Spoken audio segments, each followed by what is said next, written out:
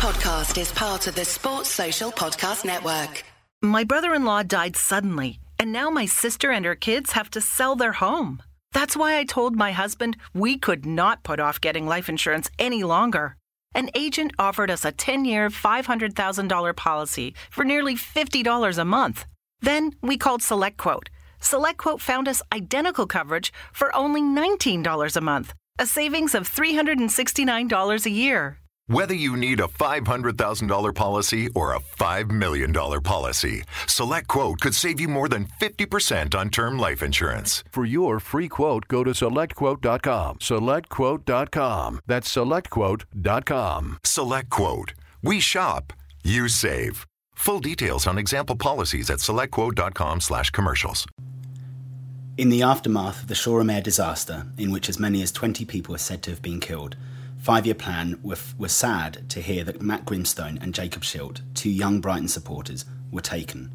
As a fanzine that is involved in the promotion of the Robert Eaton Memorial Fund, in which Palace fans compete with Brighton fans in an annual fundraiser, the death of Jacob has come as deeply sad news. Jacob competed against Crystal Palace in the last 3 matches and proved to be a brilliantly difficult, combative and talented player to face. Worthing United, his club, and Brighton Hove Albion have lost dedicated footballers and fans. While we consider Brighton to be our greatest rivals, a disaster such as this one calls for respect to be paid and for some unity in adversity. We wish to dedicate this podcast to their memory. Our thoughts are with their friends, families and supporters.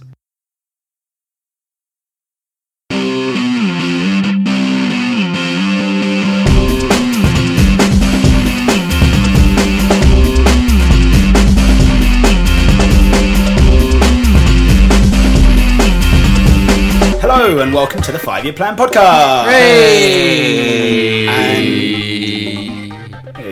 And this one's going to be a slightly unusual one because we've only got 3 of us on it today. We've got JD. Hello. Who's back from Edinburgh. Yep. And Andy. What the hell is going on here? Who's back from Sack and Crack. I don't like this.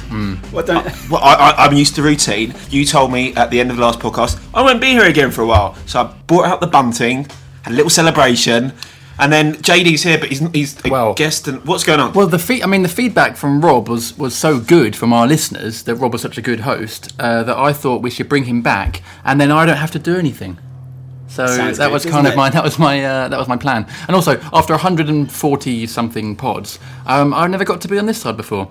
So I thought I'd see what it's like, and so far it's not that great because I've got to sit very close to Andy Street. I don't like it. I don't like it at all. Hi, it's me, Rob again. I'm back. This podcast is brought to you by JD. What is it? You're the host. It's the branding consultancy JCIS, who are South London's #1 consultancy on such matters, as well as Vector, your top embroiderer and embroidery needs type entity. You are vector.co.uk. That's Vector with a K, and we should probably point out that JCIS is jc-is.com. Very good. So, that was very good, Street. JD knows he's been away, but he knows he's been listening. Street's been listening as well. You should do that more often on the pod. Do you fancy being our spokesman? No. To be perfectly honest, I have a real difficulty with that spiel about JCIS, which is why I asked you to do it. Well, this is the thing. Like JCIS are hoping that maybe in the future we might come up with a kind of a wordplay thing like we did for Vector, Vector with a K. So I think they're hoping. So if you guys have any ideas or listeners that we could do for JCIS that's as catchy as Vector with a K, we could play on the JC thing. So you got like Jeremy Corbyn at the moment. Jesus Christ. Yeah, like Jesus Christ. So you could say Jeremy Clarkson. Better than Christ, but not as good as Corbyn. Okay. Is that going to be too controversial? I feel like they wouldn't want to be attached to one political party. You know, it's not... Look, it worked for the Beatles. They said we're bigger than Jesus. So JCIS, bigger than Jesus. Brilliant. Thank you. So that's a slogan then. Good. JCIS, bigger than Jesus. Welcome to JCIS. Hopefully that didn't cause any offence to If you're Christian, I apologise sincerely. I'm into all sorts of stuff. Yeah. Yeah, well, he is. We haven't got time to go into that. But he is. Anyway, let's move on to talking about Palace for a change. So we just beat Aston Villa. A bit of a surprise, was it? Was it a surprise? I think it was a game. I mean, looking at the fixture list when it came out, and we knew we had from next week Chelsea, Man City, and Spurs. The Villa game and the Norwich game were the two games I think we all agreed that we pretty much had to win without kind of, making any of them quote unquote 6-pointers or must-win games. They were the games that we needed to get something from. So I don't think it was a surprise. I think the main surprise was in the way we played, and actually the fact that we won despite, I think, not playing particularly that well. Is that unfair? Well, you're supposed to be a guest, so you're not supposed to... Sorry, I'm too used to asking questions. Okay, let me what you're supposed to do, JD, as a guest, you come to a really abrupt end. No, you don't even do that. You come to a really abrupt end because you make a point, you say it really emphatically, you say it as if you believe it, even if it's the most unintelligible tripe you ever heard, and then you leave it at that. Right, let me start again then. Okay, I think it was a surprise that we won because we played very poorly, certainly in the first half, and arguably, over the course of the game, did not deserve to win. There you go, boom. Okay, I like it. I guess the question really is, with regards to the formation, a lot of questions were asked online about it. Do you think, Andy, that it was the formation confusing, or what do you think? Well, I mean, I felt that the mix in the centre of midfield looked a little bit disjointed, and you've got to kind of take into account it's a slightly new set of players in there, obviously, because Kabai's a new signing. We've been used to having generally a big bad bastard at the base of the midfield, to sort of reference last week's pod. There's always been a Jedinak or a Ledley there, kind of shielding the back four. We tended always to have the wingers giving really good protection to the fullbacks. That didn't really happen. They played a lot narrower, if anything, in terms of... Big bad bastard sounds like a Roald Dahl book that didn't get past the production. It does. Sorry. It does indeed. Sorry. That's okay. I completely forgot what I was saying. I mean, you were essentially saying that Jedinak should have been playing. I don't want to go that far, but because I think you quite often get to the position where lots of Palace fans think there's always a panacea for whatever the current problem is, and that you pick one player who will come in and change everything, and that there's a silver bullet or a magic cure for everything. And at the moment, there's a few people who are espousing the let's just bring Jedinak back and it will solve everything thing. And I don't think that's always necessarily going to be the case against some sides, but my worry is that Pardew, in all three games so far, has decided to sort of eschew that particular approach of having someone big at the base of the midfield, and I think we've lacked a certain amount of physicality because of it. I think McCarthy and Cabaye aren't bad defensively by any stretch of the imagination. They're not slouches, but they don't quite have the presence that someone like a Jedinak or like a Ledley has. When he came on for the last 15 minutes, we were surprised, suddenly much more solid. So it's not, it's not a difficult conundrum. I think the interesting thing was that we tend to play with two, at the moment, with McArthur and Cabaye as almost holding kind of box-to-box players who switch roles, and each one takes turns in going in a more aggressive kind of approach. Which they can do, yeah. And then the next three that play across, you've got the two wingers and then the kind of number 10 role.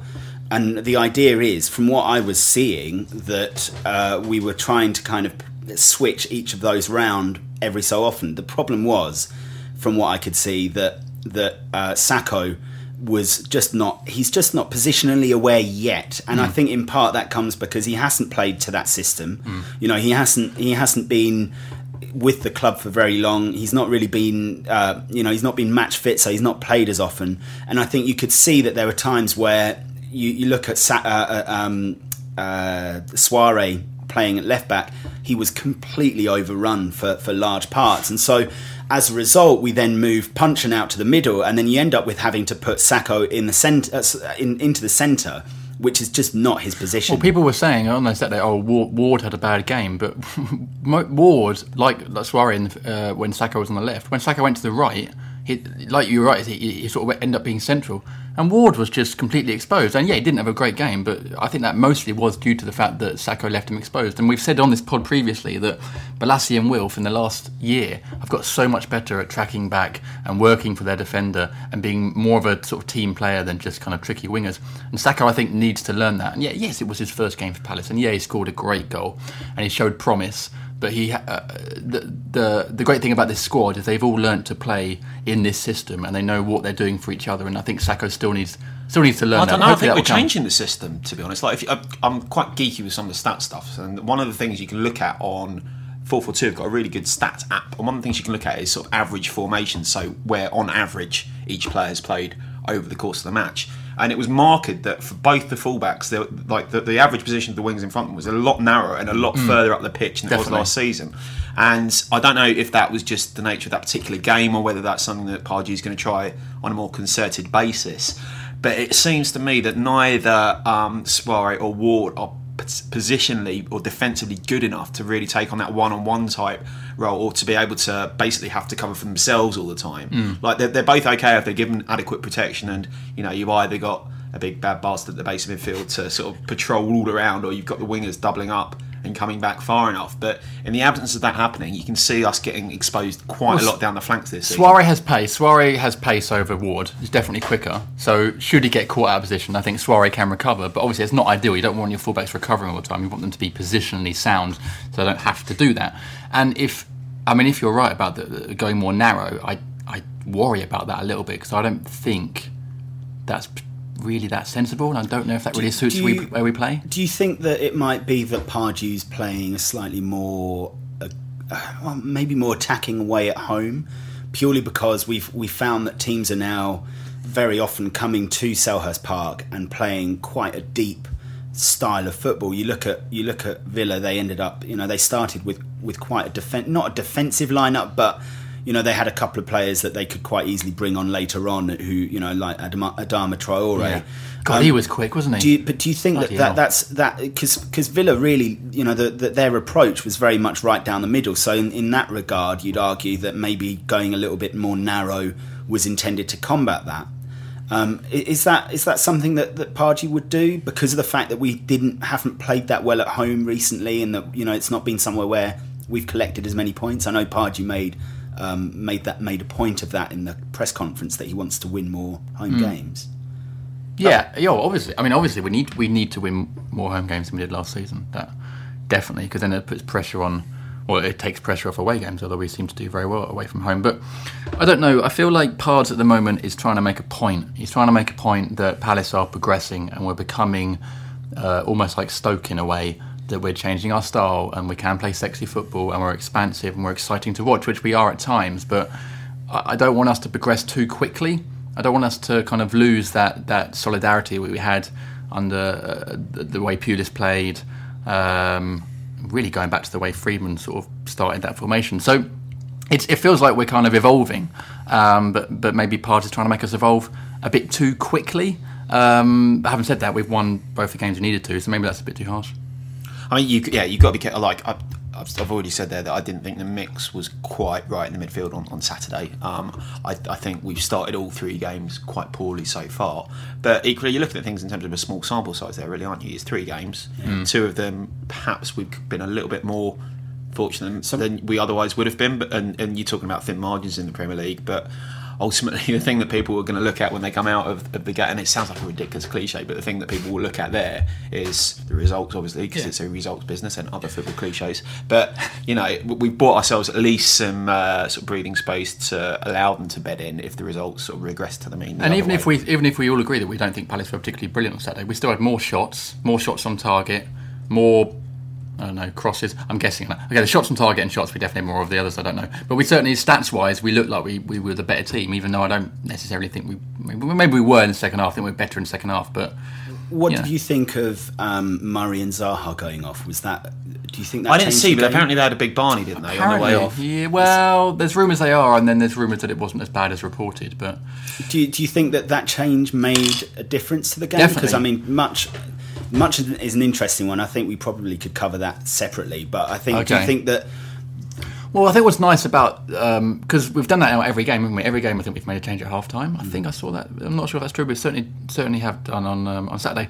It's nice that Pards is prepared to do that. And we've had previous managers, Holloway, who would have waited till 15 minutes towards the end and then chucked on 3 strikers. So it is nice... And Pards even said after Norwich, I got it wrong in the first half, or I got it wrong to start with. So, and then he did that against Arsenal. And then he did that against Villa. Yeah, obviously. But, I mean, at least you've got a manager who's ready to accept his failings and try and change it. And on Saturday, we were markedly better in the second half. And whether that was down to the fact that players came on, or maybe, I don't know if Pards tweaked the system or whatever, but clearly he's someone that's ready to hold his hand up and change things if need be. Which, as fans, I mean, 50% of our fans' moans in the stands are always like, why is he on? I'd take him off. Oh, I'd bring Gale on, whatever. Pardew was doing that. So I think it's difficult to have a go at the guy when he's clearly trying to make up for mistakes he makes and actually trying to change things and be positive. Just on the subject of Jordan March, what do you guys think of him? I mean, he seems to be one of those Marmite kind of players that some people like him, some people just can't stand the sight of him in the team. And yet, to me, the contribution he made against Villa was one of being decent in possession and forward moving, and ultimately we seem to lack that kind of incisiveness a little bit. His problem is going to be that he's got a very languid sort of style about him, and he always looks like he's not all that busy, which means that you'll end up with some fans preferring people who run around a bit more like headless chickens, a la Guediera and Aki Riolati, because they look busier.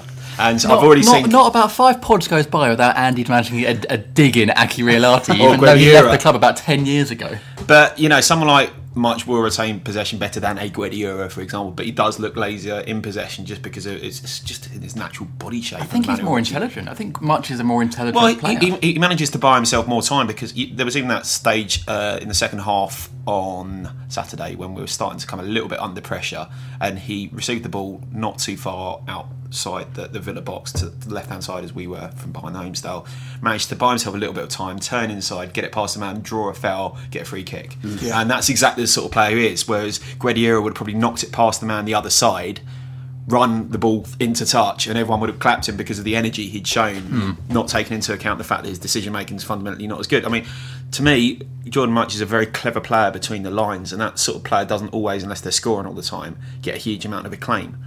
He's certainly the sort of player, I think, he's technically very adept. His first touch is usually very sharp.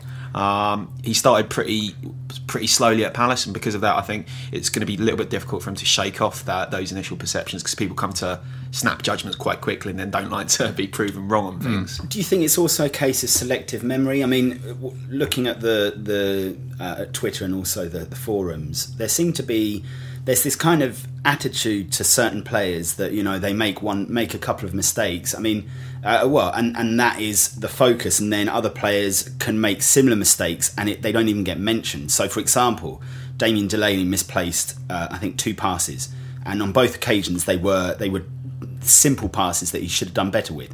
Then again, Dan misplaced the pass. Dan passed early the ball in the right first to half, Agbonlahor. and they had a clear run on goal, and it was had it not been for McCarthy, who I thought was brilliant again.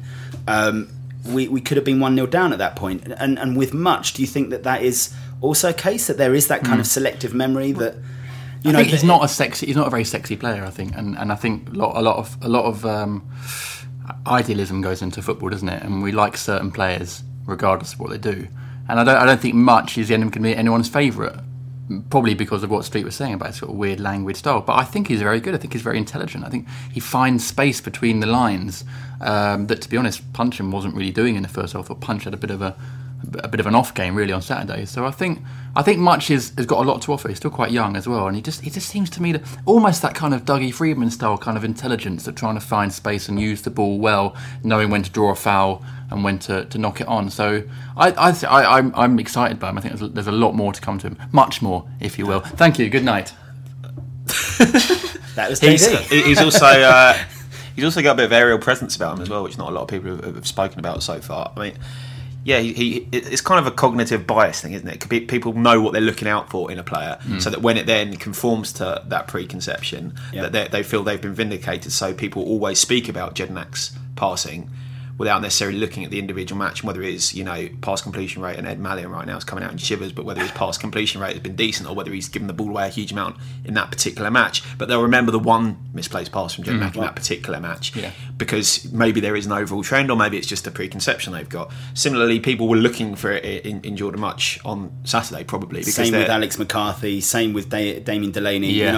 Pardew said that Delaney was his man of the match. I think that the way that he handled Gestead, who is a really challenging player, he did a brilliant job. And he took an early knock as well. I think there are times when players that probably deserve a bit of credit don't always get them, and those who don't, it's the nature of football, I guess. Or on the flip side, someone on Twitter, and I can't remember who it was saying that Murray had a bit of an off game in the first half, and had that been Connor Wickham, then a lot of fans would be saying, "Oh, this is a waste of money on Wickham. That was rubbish." I mean, because it was Muzzer, maybe we give him a bit more sort of leeway. Well, I suppose, and that's kind of natural, and that's going to happen because he's built up a certain amount of capital and credit amongst Palace fans, and is able to, probably get away with a bad performance a little bit more than someone who's a little bit newer and has come into, perhaps not quite the acclaim that Murray has.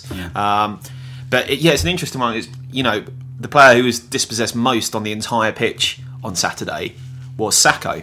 Not many people probably will have registered that or have had the sort of slight boredom that they did during their lunchtime that I had to have a look at those particular stats. But equally, Sacco managed to get 5 shots on target. And, what catches a fan's eye more? Someone who's retaining possession really competently, or someone who's shooting the ball all the time. It's going to be. Maybe it's why people are saying, because I've sat there, I was like, well, Cabaye didn't have a great game, did he? But I'd like to see his stats, because I imagine Cabaye probably retained possession more than anyone on the pitch and uses it very well. But because he didn't score a goal or made a defence-fitting pass, you think he's had a bad game. And same with Sacco. I actually thought Sacco was really average on Saturday, and everyone was raving about him. And he scored a brilliant goal, and that's a great way to make your debut. But I actually did remember the misplay passes and the crosses that didn't meet the first man and a couple of touches that were heavy. So I didn't think he had a brilliant game.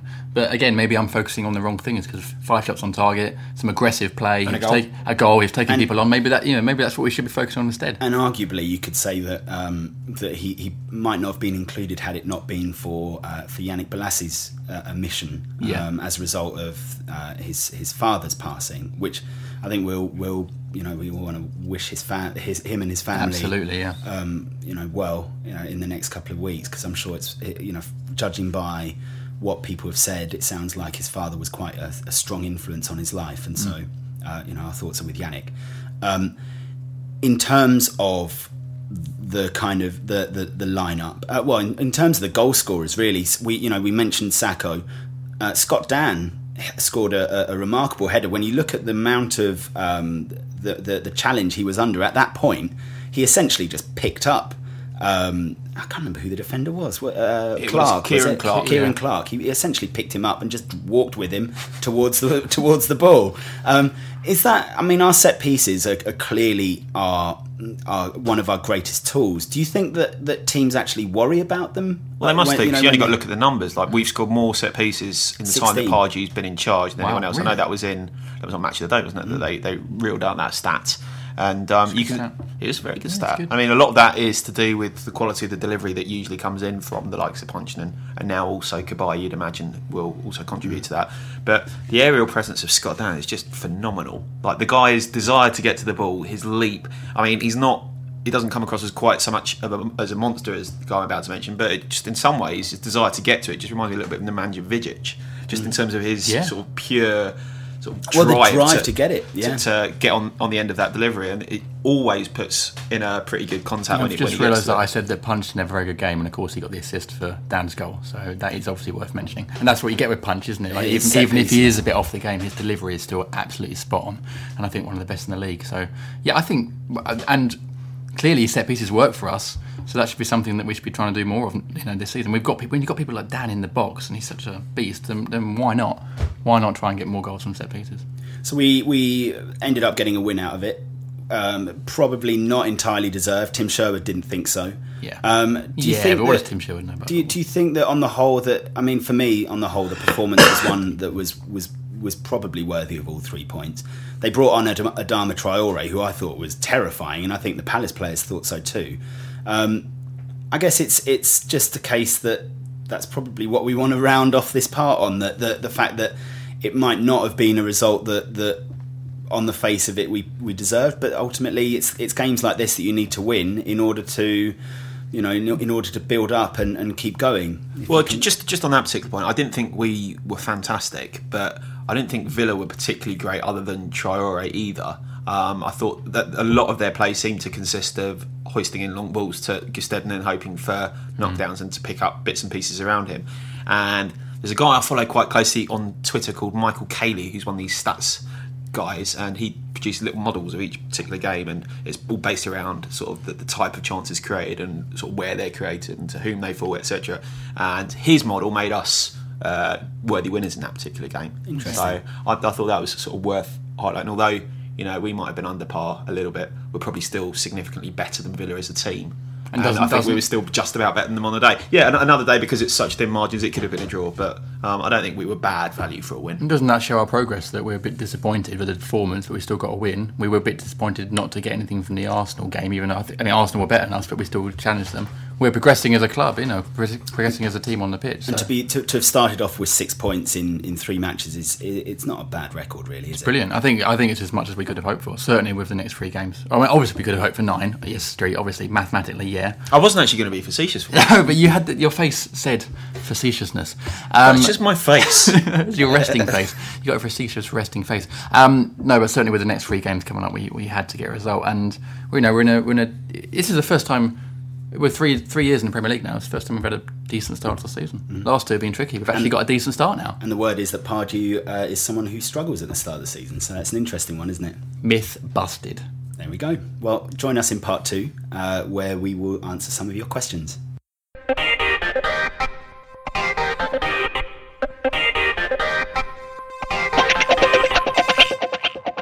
Welcome back to part 2 of the 5-Year Plan Podcast. Hey. That was a really sharp start. That was weird, isn't it? This podcast is brought to you by JC Innovation and Strategy, the global research and brand consultancy from South London.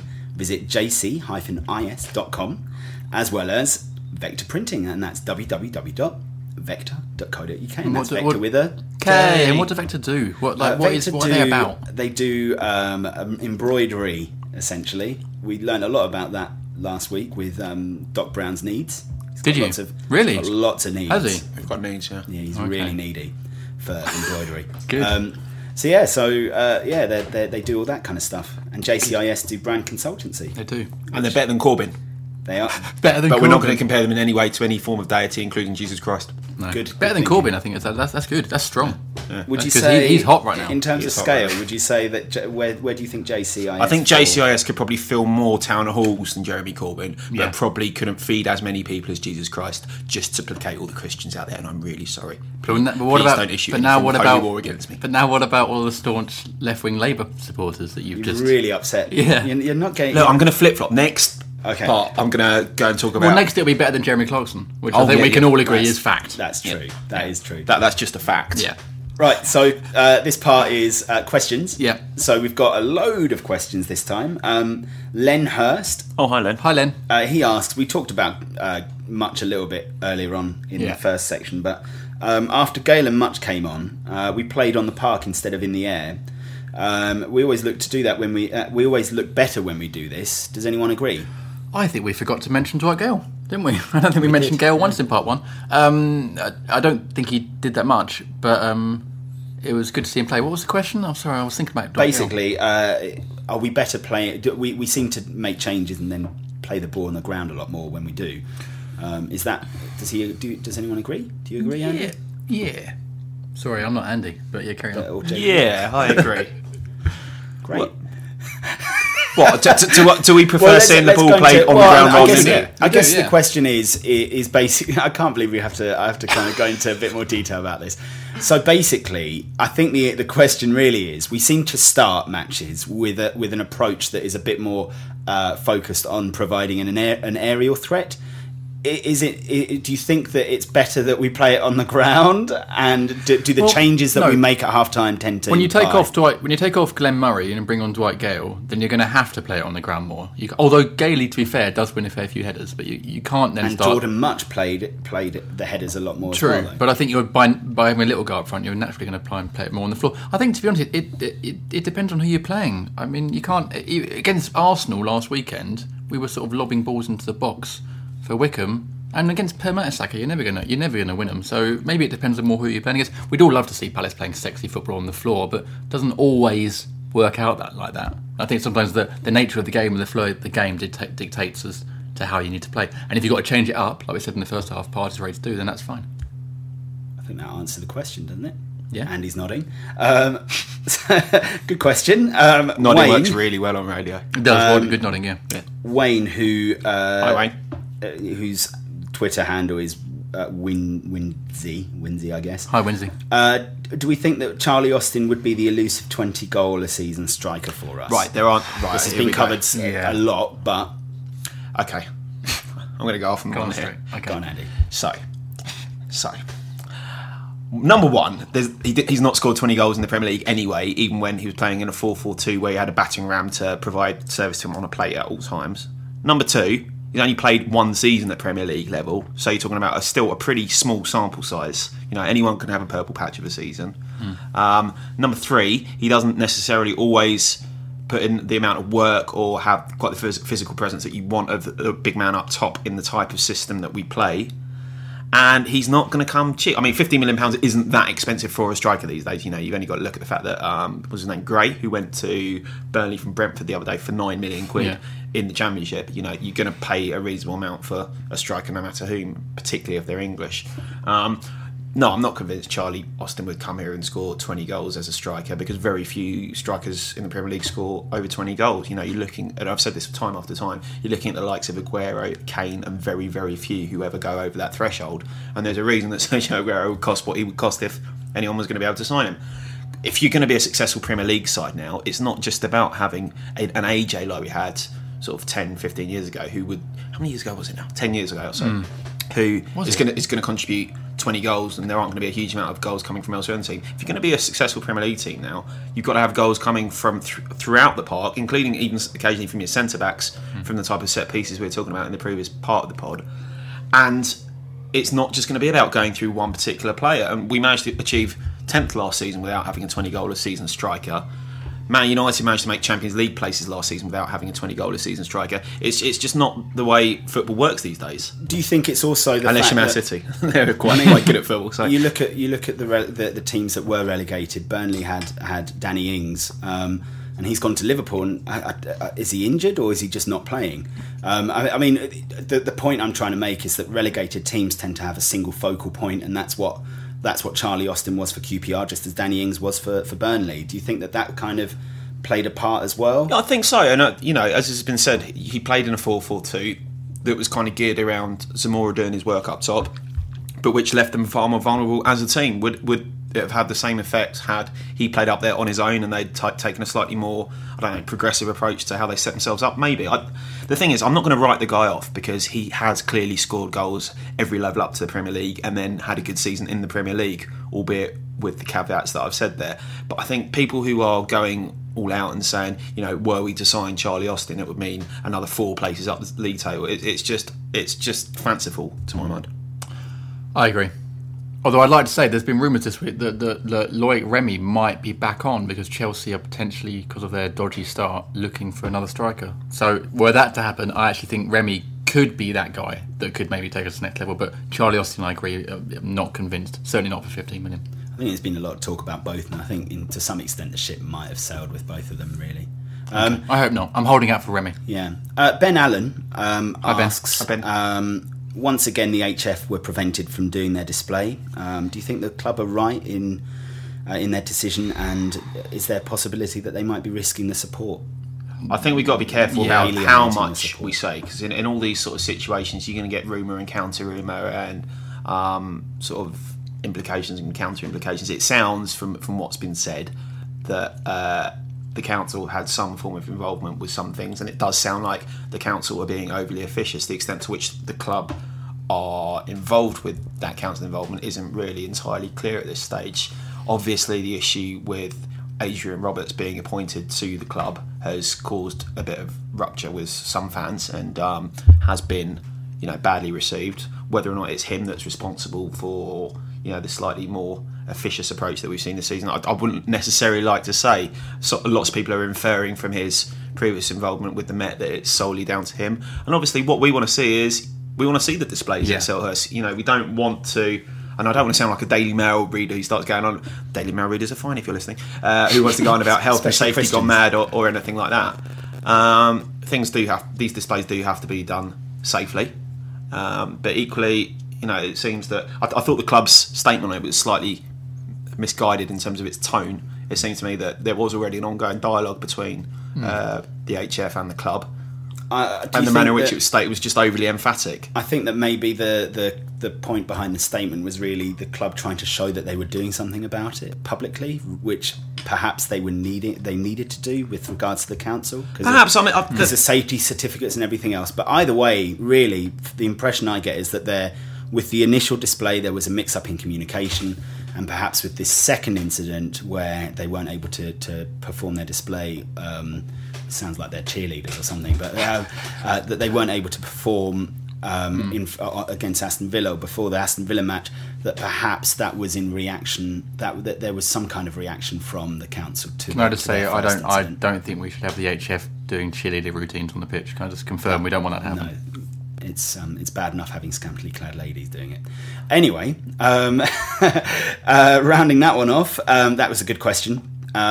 We've got a question from Colin Squires. Hi, Colin. Who asks, do we think that $5 million for Murray would be an acceptable fee? As in, would you actually accept it? So I'm going to have to give a shout out here to Kevin Thompson, friend of the pod, who has a little rant about this particular subject every time it comes up. He gets really annoyed with people who go, well, I'd take $5 million quid. He goes, you're not getting the money. Why are you saying this? But just to annoy Kevin, I'm going to say, yes, I would take that £5 million. Because realistically, you've got a guy who's already starting to look like his legs are ageing more and more. He looks a little bit off the pace at the start of this season. He had a fantastic end to last season, obviously. You have to wonder whether that was the Indian summer for him. If you were in the club's position, you'd have to think really, really carefully about £5 million quid for a 31-year-old who's recently had cruciate issues. Obviously, I'm not going to see the £5 million quid, Kevin, so I'm not in a position to accept it or not. I would actually disagree, and purely because $5 million to a club like Palace now, and this seems weird, crazy to say this given where we were 5 years ago, isn't that much money. In fact, it's really a drop in the ocean considering the money we're going to make from TV and prize money and whatever, blah, blah, blah. And I actually think Murray is more valuable to the squad in terms of his presence. He's an older head. We've already seen him linking up with Wilf and stuff, and I don't know how much he helps Wilf, but whatever, like Wilf has impressed and got better.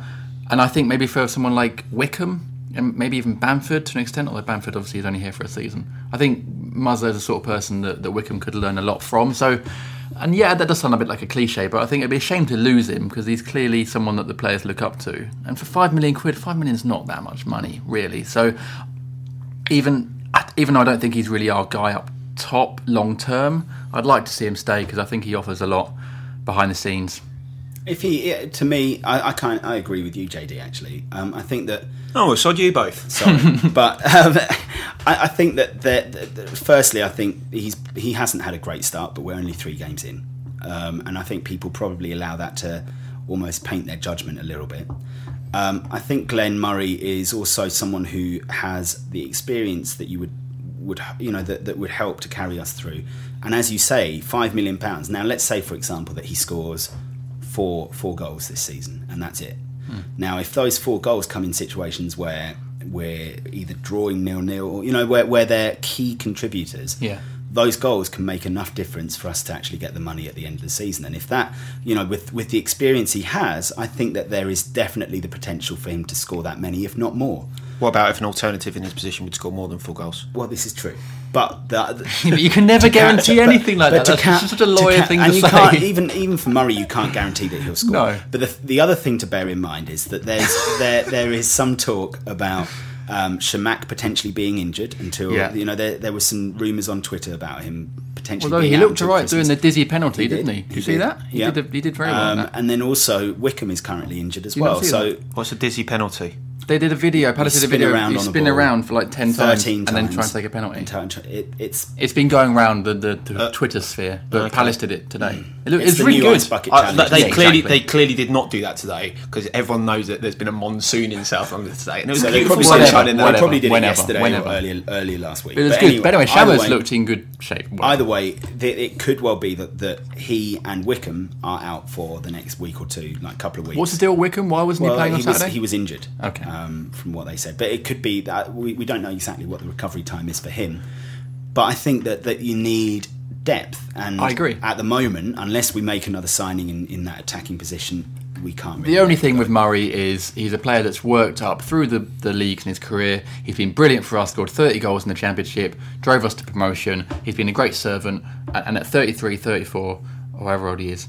31. 30. Is he really only 31? Yep. He's the same age as me? Yeah. I look so much better than he does. I won't go that far. And if someone like that, if they want to play games and they want to leave to play games, then I don't think we can begrudge him because he deserves it. He's earned the right to go and play games somewhere else. And if he really wants to leave, he's not happy with being a backup player, then I don't think we can stand in his way. And I don't think most Palace fans would begrudge him going to get first team football. Lovely stuff. Great question. Simon Kelly. Hi, Simon. Twitter handle Simon Kelly 1759 asks, kind of along the same vein, Murray or Wickham, Zaha or Sacco, Doritos with chips or cheese board? Well, obviously cheese board. I guess it's a choice between. You've got to make a choice between the two of each. So what were the first Murray ones? or Wickham? Wickham. Zaha or Sacco? Zaha. And then Doritos with dips or cheese board? Cheese board, easy. I'd probably go with the same choices, to be honest. Yeah, I think so too. We're full disclosure, we are eating essentially a cheese board right now, with. This is the most middle class podcast ever. I think Mike's last week was pretty middle class, especially with the wine that we had as well. You had wine as well? Yeah, James, you've let I'm cutting this bit. Sorry. Are you really? Oh, fine, whatever. Anyway, okay, and then moving on. Is it encouraging that we have on the topic of Sacco? Is it encouraging that we have a winger who loves to shoot and seems pretty good at it too? Yeah. Well, that's one thing Pards has said, isn't it? In recently, towards the end of last season, he wanted Will from Yard to score more goals, and I'd imagine that Sacco has been bought with that in mind because he's a guy that scored quite a few goals for Wolves and has a decent shot, a very powerful shot. He larrups it, doesn't he, Street, to borrow one of your phrases. It's not your phrase, you didn't make it up, but you do like saying it. But I think, yeah, that is. You said earlier, Street, on the pod, that we want more goals to come from more positions. So if you've got a winger who likes to shoot and score goals, then that's only going to improve the side. I think Sacco's still got improving to do, and to step up from the Championship. But he's looked. And he's played at this level before, to be fair. But it's going to take him a little while because people forget that since he last played in the Premier League, he went down to League One with Wolves because he stayed loyal to them. More or less single-handedly fired them back up into the Championship. Then pretty much nearly single-handedly fired them into the playoffs, although they didn't make it. It's a very different pace of football at this level. So, albeit that I did say in the 86th minute he's clearly a Championship player, and then the 87th minute he scored the winner in a Premier League match on his debut. There's going to be some more sharpness to come from him, and I think his technique when he's shooting is lovely. His decision making will need to step up a gear. He's got a lovely left foot, though, hasn't he? He has got a lovely left foot. There were a couple of occasions when he shot when I thought he fundamentally shouldn't have. The first half one where he was about sort of 36 yards out, decided to have a go, went straight down. But did you notice on Match of the Day that was our only highlight? Yeah, his shots from distance, and equally in the first half. Equally, the one that he fired at Guzan's face, not like that. Fired at Guzan's face. I felt that he had options in the box that would perhaps would have been a wiser choice. It's going to take a phenomenal shot from there to beat Guzan from that type of angle. Arguably, he's got it on him, but he's got a real strike in him. I would say also I think he's potentially one of our smiliest players. He's got a real nice big smile. He seemed very happy. Yeah. Which is hopefully will come with more goals in the future. Jack Pearce, again along the line of Sacco, we're segueing from one question to another. He asks, in light of his performance, poor performance? Well, okay, but let's for the point of this, let's say it was a good performance. Okay. In light of his great performance, do you think that who do you think? Well, who was the best Palace debut that you can remember? Who had the best Palace debut you can remember? That is a good question. That is a great question, which has now put me on the spot massively. I remember. I should probably have prepped you for this. But you definitely should have done. A good host would have done that. Although you sent me the questions, James, a good host would have done that. I didn't read them. I remember Clinton Morrison's debut. I was there for that, and he came Sheffield Wednesday, last game of the season in '98 when we were terrible at home. In fact, that was only our second home win of the season, I think. And he came off the bench and scored. He only played like 5 minutes at the end, so it's difficult to say it was a good debut. But that was one when I think everyone was like, "Oh, hello, Lombardo's. Who's this guy?" Lombardo scored in his debut, and he was brilliant. Was that away at Everton? And he was at the game. He was, which we missed because we went out at half time. No idea because we couldn't hear the announcements because the Homesdale speaker system. Kabay as well scored in his debut. For me, really random. One of the two players that I really remember making. He's going to say David Woosley, isn't he? No, David Woosley. No. Richard Harris. Funnily enough, it's around that era. Tommy Black and Julian Gray. From what I remember, they both played brilliantly the first game they played. It was almost like they'd come from Arsenal's academy and they just tore it up. And they were good in the first few weeks. Yeah. I'll also offer Matt Jansen, I think, scored in his debut away at Aston Villa. Brilliant. Was that his debut? Or was it his first start? But certainly one of his first beat 3 men and then smashed it in from. Although we're now just talking about people who scored in the debuts. Well, Tom Ince also did. Wasn't that the question? Didn't we have that game where Tom Ince scored on his debut? And did Ledley score in the same game? I think he did. So that was the best debut game. Home to West Brom. I think let's go with that as the best debut we'll go game. with the West Brom one. Yeah. Even though Tom Ince obviously went on to star for us with a long and prodigious career for Palace. That was a good question, Jack. Great question. Lee John Hughes. Hi, Lee. Hi, Lee. He asks, with all the new players that we've seen arrive, is the re-signing of Dan our best acquisition? Yes. Easily. Yeah, without doubt. We were saying this in the pub afterwards. Can you imagine the season we could potentially have, and I'm still worried about it now, if Scott Dan gets injured? Well, we discussed this last time, didn't we? There was this kind of apocalyptic look at how awful things could be. Classic Palace. Well, I mean, because he is, I think, and if anyone wants to disagree with me about this, then they're wrong. He's the best centre-back we've had at Palace for the last 30 years. I mean, he's good. I mean, fans of that 1990 era will probably say that Andy Thorne. Well, they're wrong, and also Young, old and won't be able to chase after me particularly fast. So I'm still sticking with it. He's definitely one of our best centre backs, and he's ever. also far above. I'm not going to say anything disrespectful to Damo or to Hangeland, who I think are very competent defenders, but neither of them are at the level that Scott Dan is. So yeah, it's been a massive coup to. No, but Scott Dan has Damo has improved immeasurably from playing alongside Scott Dan. In fairness to Hangeland, in his prime, there was a point where he was wanted by Arsenal and a couple of other clubs. He was on top of his game at that point. Well, Jim Cannon in his prime was pretty good too, but you're not going to just hark back to his prime, are you? Fair point. Johnny Byrne in his prime was good, but he doesn't play. Put Peter Simpson up front. Why not? Well, what was the question? Just whether signing Dan to a new contract. Well, imagine if we'd lost Dan to Everton in the summer, and we'd still signed Cabaye and Wickham. We wouldn't even be talking about that. We'd still be talking about what we're going to do at centre back, and we do need another defender. And I don't know if we're going to get one or not in this window. But Michael Hector's been spoken about, isn't he? Who? The young Reading defender who's 23. basically spent the last 7 or 8 years on loan at different I'm glad clubs. I brought that up just to expose JD. That's great. That's all right. We still need. JD is now sitting in naked. It's really awkward. Well, it's my house. Another defender, please. Yeah. Okay, great. Miles Loudon asks, with Gale and Jedi getting game time on Saturday, was that confirmation that they're in Pardew's plans, or do you think he's putting them in the shop window? Oh, that's a good question. Good question. That's a good question. I suppose there's only one person who could really answer that, to be honest, and it's I don't know. Jednak, I felt shored up that sort of defensive box in front of the centre backs after he came on. So you think it would be a little bit reticent of Pardew to let him and Ledley go and to not retain anyone in the squad like him. Gale, there's been talk about bids. Apparently we accepted the one from Bristol City, so you do wonder whether it's a shop window point with him.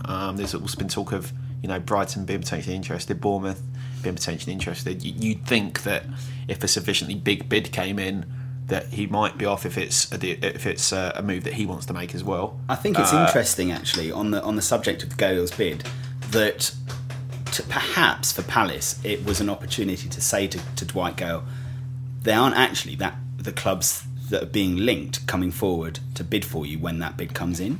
Like Bristol City put a bid in, and all that kind of talk of maybe Bournemouth, potentially Norwich, neither of those sides came in. There is that question of whether it was, could it have been gamesmanship in order to try and show him that actually staying at Palace isn't such a bad idea, even if you do end up playing on the bench, because then you come on at half time, as he did for us, and could essentially play a part in changing the game. But that's if he wants to be a Premier League footballer, he needs to understand that he's either going to play in a doomed 4-4-2 type team that decides to persist with him because he's a goal scorer, or he's going to have to be a bit part player at a team like Palace, and there aren't that many better alternatives to him, I don't think, than being a bit part player at a team like Palace, particularly given that if what we've heard about the Shamak injury is true, and if Wickham ends up being out for a prolonged period, you're going to need options there. And he had a good game against Villa, I thought. He came on and won a few aerial duels. I mean, it wasn't his best. It wasn't his best performance, but he still contributed. Yeah, let's just sit on the fence and say, I think both of them, Jedi and Gale, still have roles to play for Palace. It's a long season. You're going to have some games, as we said previously. Some 2 halves. But it's not just about this one game. Take it each game at a time. There'll be some games where you need an enforcer. You will need Jedi in some games, and there'll be some games where you will need Gale. Will be chasing result, and you'll need fresh legs against. Oh my god, I'm just rolling out the cliches. You're actually a football cliche machine. I am a big. It's quite impressive. For me, they both got. I would like to see them both stay. They both, I think, are important players. Maybe not first team, and Jedi, I think, isn't maybe quite as imperative as he used to be in terms of regular action. But I still think they're both important players. I guess it's a conundrum for the two players as well, because they both know what the consequences are if they do stay, and equally they could well have the opportunity to move on if they want it. Good question. Yeah, very good question. Some good questions today, haven't we? Top questions. Kevin Childs is asking, Hi, Kevin. what do you think of Balassi to Spurs? I mean, there was talk in the Croydon Advertiser today that has since been seemingly since been dismissed. Really appropriate to publish that around the time that he's on compassionate leave. Yeah, it is not great. It's unfortunate timing, but I mean, do you think that 20 million, if that is the quoted price, or 19 million? Do you think that's a realistic valuation of him? And would you? I take it. I would take 20 million. Kevin Thompson loves that. Yeah, you're really going to upset someone now. I'm sorry. I love Yala to bits. I think he's absolutely brilliant, and he's so good to watch. And again, like Sacco, I don't know why this is important to me, but a very smiley player, and I like smiley players. Not that really matters at all. I think 20 million. I think that would be good for Palace. I just do. I think that is probably these days. I know valuations are crazy these days, but I think that it probably is a bit more than he's worth, and we could use that money well. I don't know, but would maybe it be feeling like we're kind of missing out if he goes? I don't know. I would take it. I think it's one of the very, very few mooted deals that you hear where you think that would be bad for all parties. I think Yannick would be under instant expectation to perform at top 6 level, which I don't think he's actually capable of at this moment. I think we lose a player who seems to always fit perfectly into our system, albeit with certain limitations. We all know that Yannick isn't quite as decisive in the final third as perhaps he should be, but you're going to get the sort of physicality with him, the directness, the ability to beat your first man, to occupy players, and to really worry opposition fullbacks and wingers who have to track back to go with him. Palace will perhaps struggle, albeit you've got Sacco in now, but will perhaps struggle to find an equivalent type of player to change certain types of game for a huge amount less than 20 million because of the sort of craziness of football prices these days, and Tottenham would undoubtedly be buying at an overvalue. So I think all parties should just not bother.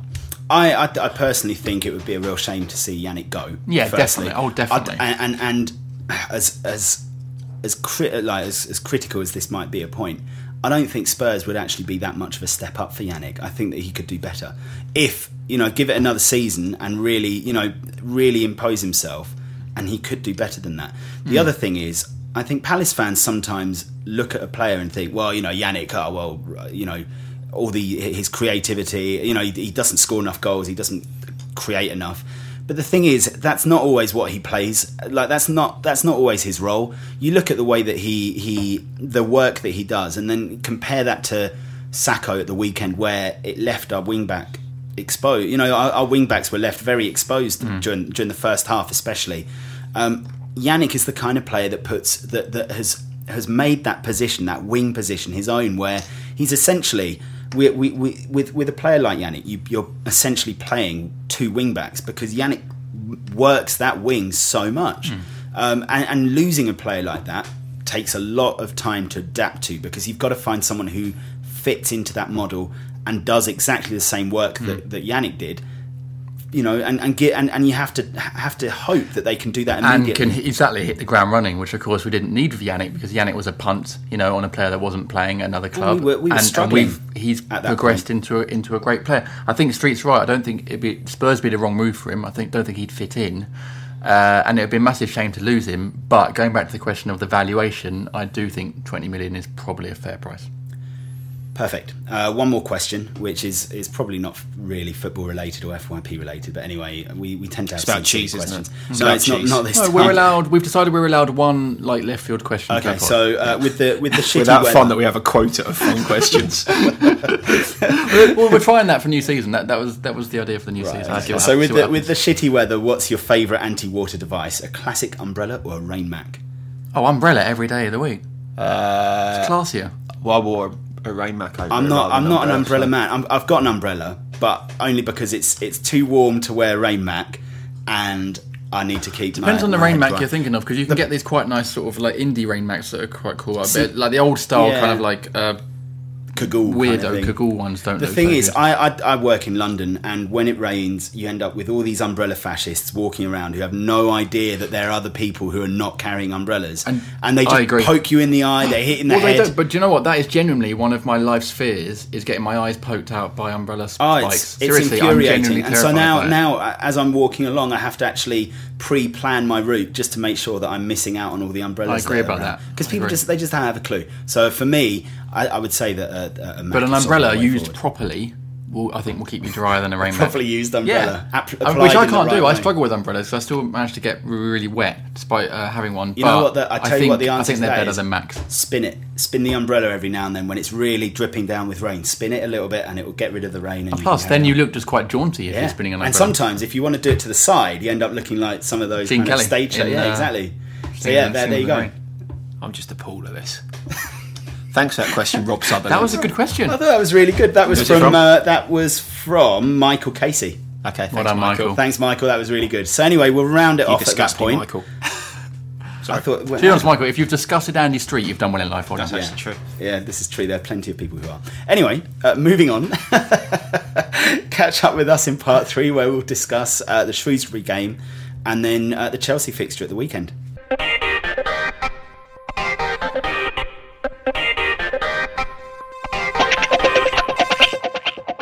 And welcome back to part 3 of the 5-Year Plan podcast. Hey.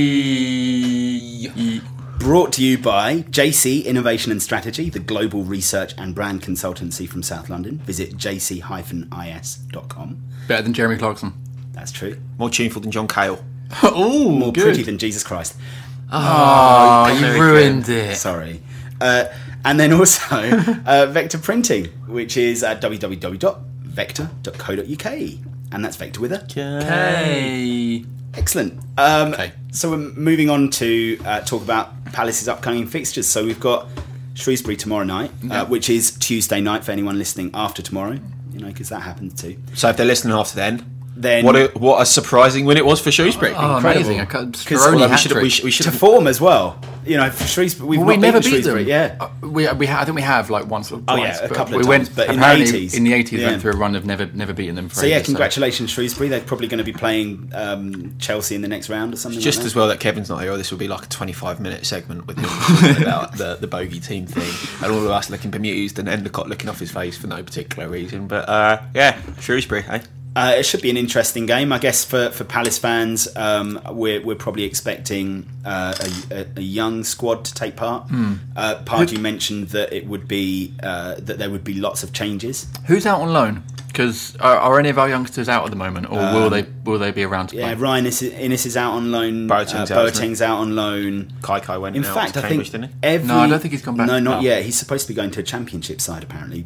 Every loan player that played this weekend actually was on a winning side, so well done them. But anyway, it does look like there'll be changes. Or will it be a team that has some fringe players? So will Bannon play, or Guediora? Yeah. Jedi might start. Mariappa, Ledley, Bannon probably Hennessy. won't. Probably won't. I don't know. I think you'll see a second string. Yeah, you probably see. He might well start with Ledley and Jednak. It'll be the side that starts on the bench with a couple of other. That's a good. Bloody hell, our second string now is well. almost as good as a lot of first teams down the bottom of the Premier League. If you've got Jedi and Ledley as your backup midfielders, bloody hell, that's a great squad. To me, it must be difficult for Pardew because you're basically you've got this squad that helped to secure us the Premier League status last season, and you're now essentially saying to them, well, you're good enough for the League Cup. With the likes of Ledley, especially, who Mike Wicks loves. He does have a great bid. He does have a great bid. Oh, he has a good bid. And Jedi as well. But, we've got these players who really, in fairness, could be playing for another Premier League side in the lower half, and they're not. And so they're going to be playing against Shrewsbury. Do you think that they're going to be fighting for an opportunity to start? Or is there that opportunity to come?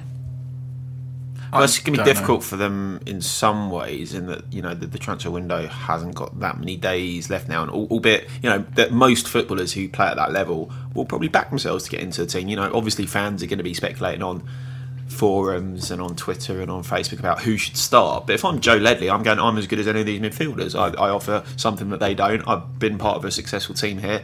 I've not got a Joe Ledley beard. No, I was looking at your beard, you're nowhere near Joe Ledley.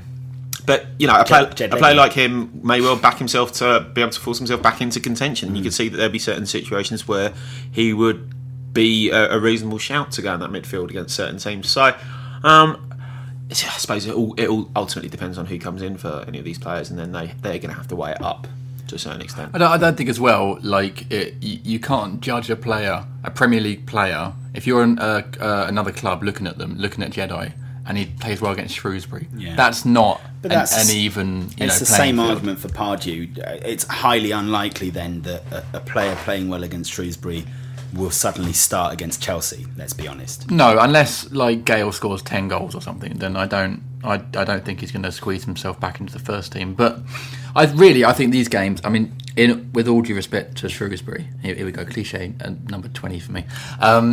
These games, I think, are a good chance for younger players who won't get many opportunities this season to show what they can do. I hope Kaiko plays if he's not out on loan. This is how much I know about the current squad. I hope because he's really exciting talent, and I'd like to see him given an opportunity. And there's some other younger players as well whose names escape me. Keshi Anderson, who played today for scored the under-21s. 4 goals or something. Although it's unlikely that he'll play 2 games in a row, but yeah, he scored 4 goals. I'd be surprised if you got Gale will start in that one. I would imagine so. Do you think it's realistic to, without wishing to jinx it, is it realistic to expect Palace to win this? No, not at all. No, I'd make Shrewsbury very heavy favourites. I think they are with most bookies. Yeah.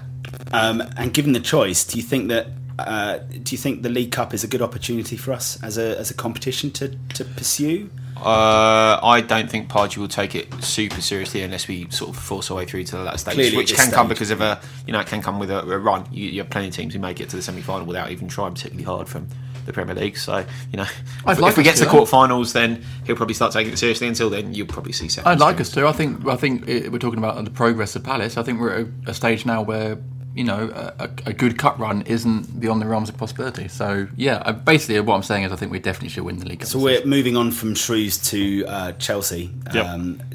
It's obviously going to be a completely different challenge. Are we talking? What? Who do you think is? Do you? Sounds great, doesn't it? I was so desperate to get this out. Do you think we'll start with the same lineup as we did on Saturday, or are we should we look a little bit more defensively? Well, I don't know. We can have John Terry out, obviously, so that's going to be a big blow for us. And I think other than that, we'll probably start with had to be done. Is it realistic for Jedinak to be playing a game like this? Yeah, I mean, Chelsea are massive in the middle of the park. Yeah. Matic is a bit of a beast. Oh my God, yeah. If they decide to, because Fabregas hasn't been playing particularly well for them, then Mikel came on Sunday against West Brom. It might be that Mourinho decides just to focus on being a slightly more solid team by playing a Mikel as well. And then you're looking at an incredibly big midfield, particularly given that they'll want to give a little bit more protection to the centre backs than they've been given recently. And the way that Diego Costa also drifts into midfield sometimes. He drifts into midfield and he's a horrible. He's brilliant. Well. He is a brilliant footballer and he's fantastic at what he does, but he's just horrible. He's such an antagonist. You kind of know what you're going to get with him. I fully back our sort of centre backs actually to be able to deal with someone like him, but it might be that Pardew decides that because he does sometimes drop deep that he wants a Jedinak in there. You'd think that. I hope so. Chelsea do tend to be fairly rampant at the Bridge as well. I mean, I know they've not started this season particularly well, but 2 of those games have been away anyway. In sort of a couple of them, there've been a couple of marginal decisions that have seen a couple of red cards. So in that respect, would you say that then having maybe Punchin on the left or on the right and Zaha on the other wing, and then maybe having Cabaye in the kind of number 10 role, would that be the way to go forward? He's never really played a huge amount at number 10, but there again, I think he's got the ability to do so. Punchin hadn't played a huge amount at number 10 until we started him there at times last season. He started to look really good. I mean, if you've got the basic abilities that Cabaye has, which is awareness, touch, balance, change of direction, passing, shooting, there's no reason why he couldn't play at number 10 if you decided to give him a go there. It would arguably forsake his really good defensive abilities, because he is clearly very good at anticipating where the ball's going to fall. He's very good at putting in challenges, winning the ball back, interceptions, etc. But yeah, I mean, against a team like Chelsea, if you just want that big horrible bastard that we spoke about last week to be at the base of midfield, maybe you keep Kabay in the team by pushing him a bit further up. Do you think, in terms of JD, in terms of strikers that will stick with Murray? Because if Wickham's still injured, or would we end up with Gale up front? I'd be surprised if Gale plays. I think it's going to be hard for whoever plays that role up top, even though there is no John Terry. Because Chelsea have got more big horrible bastards at the back. Zuma has been playing this season and looks good and is an absolute beast. I suspect it might be Muzzer, depending on Wickham's injury. We'll play one of Muzzer or Wickham. Yeah, you'd imagine. I think if Wickham's fit, he'll play. Well, obviously we can't play Bamford because you're not allowed to play him against his parent club anyway. And I think it would be slight lunacy to be honest to start with Gale in that type of game. I think what we'll end up doing is playing whichever of Wickham and or Murray is fit and looking sharper in training over the week, and you then expect us to try and kind of focus on the lack of pace that Chelsea have down the side that Ivanovic is on the right hand side, where they've looked very vulnerable at times so far this season. You're absolutely right. Ivanovic has not looked his old self. Is it a game for Jordan Much, maybe? Because Much played against Chelsea at the end of last season at the Bridge and was one of our better players. And for me, has been showing a lot of promise.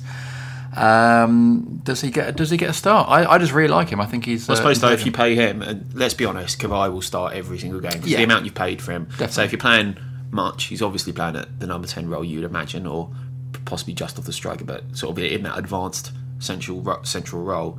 You then got Kabay there. Are you going to really persist with MacArthur, or are you going to go Jedi? I think then you need a Jedi. Yeah, so I mean that would then arguably mean dropping MacArthur, which would be a little bit harsh on him because he's not done anything wrong. But either way, it's going to be a conundrum for Pardew, isn't it? Yeah, as always, really. Well, I think certainly, I was more scared about going to the Bridge for the away game last season than I am right now. Like they have looked defensively fragile at times so far this season. They've conceded a lot of shots. Like, again, if you look at the really nerdy stats blogs that I read, they're actually conceding far more opportunities all over the pitch than they were last season. And we'll remember from the time they played us at Selhurst Park, where really, if we're honest about it, other than Fraser Campbell's chance, we barely got a sniff. Yeah. And, they were just incredibly solid, incredibly well disciplined, retained their shape brilliantly, didn't really let anything down the flanks because as soon as it went down there, they would make sure they're doubling up. Anything that got crossed into the ball, they're monsters of centre-backs. This season, they're looking a lot more porous. And it's no coincidence that they're now thinking about splashing 40 million quid on a centre-back. So yeah, I mean, hopefully John Stones isn't there in time for the match sort of shore them up a little bit. We have options though. I mean, Wilf had a good game against them in the last season as well, and scared them a bit. So we definitely got chances, and it's great that we're going into this game against Premier League champions at their place, and we're not just assuming we're going to get rolled over.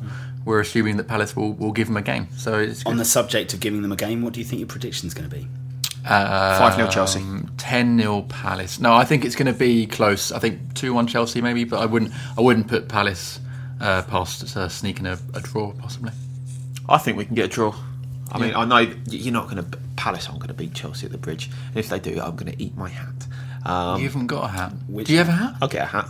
I can get a hat. You'll get a hat just to eat it. I'll get a hat just to eat it. For that sake alone, I think it'll be a 2-1 win to Palace. Shock. Okay. Oh, there you go. There'll be a lot of hat eating. Fingers crossed. I'm going for a 1-1 draw. Nice. Yeah. We always concede goals, so I think a goal conceded. Yeah, this was my comment on Saturday. What odds on Palace not keeping a single clean sheet all season? I think we're going to. Some of the teams down the bottom. I think against you like Bournemouth and Watford haven't scored many goals. I think you'll probably be alright against them, but we're going to concede more goals this season, definitely. But I think we're going to score lots as well. So there you go. Cliche number 20 for me to end the pod. That's on the rest. So just let's round that off there. JD, thank you. Thanks. It's been an experience to be the other side of the fence. It's just weird looking at you sat there in the presenter's chair, in my chair. It's not a very nice chair, actually. It doesn't have much padding. Andy, thank you as well. You do, though. Ginger bastard. You're welcome. And thank you guys for joining us. It's been a pleasure. Bye. Bye.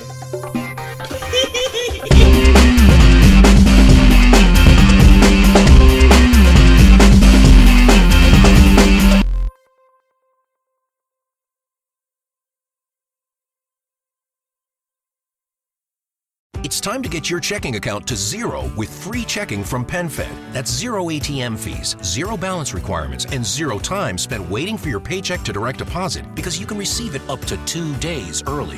Open your account with just $25 and see how big zero can be. Apply online today at PenFed.org/free checking. Early direct deposit eligibility may vary between pay periods and timing of payers' funding. To receive any advertised product, you must become a member of PenFed, insured by NCUA.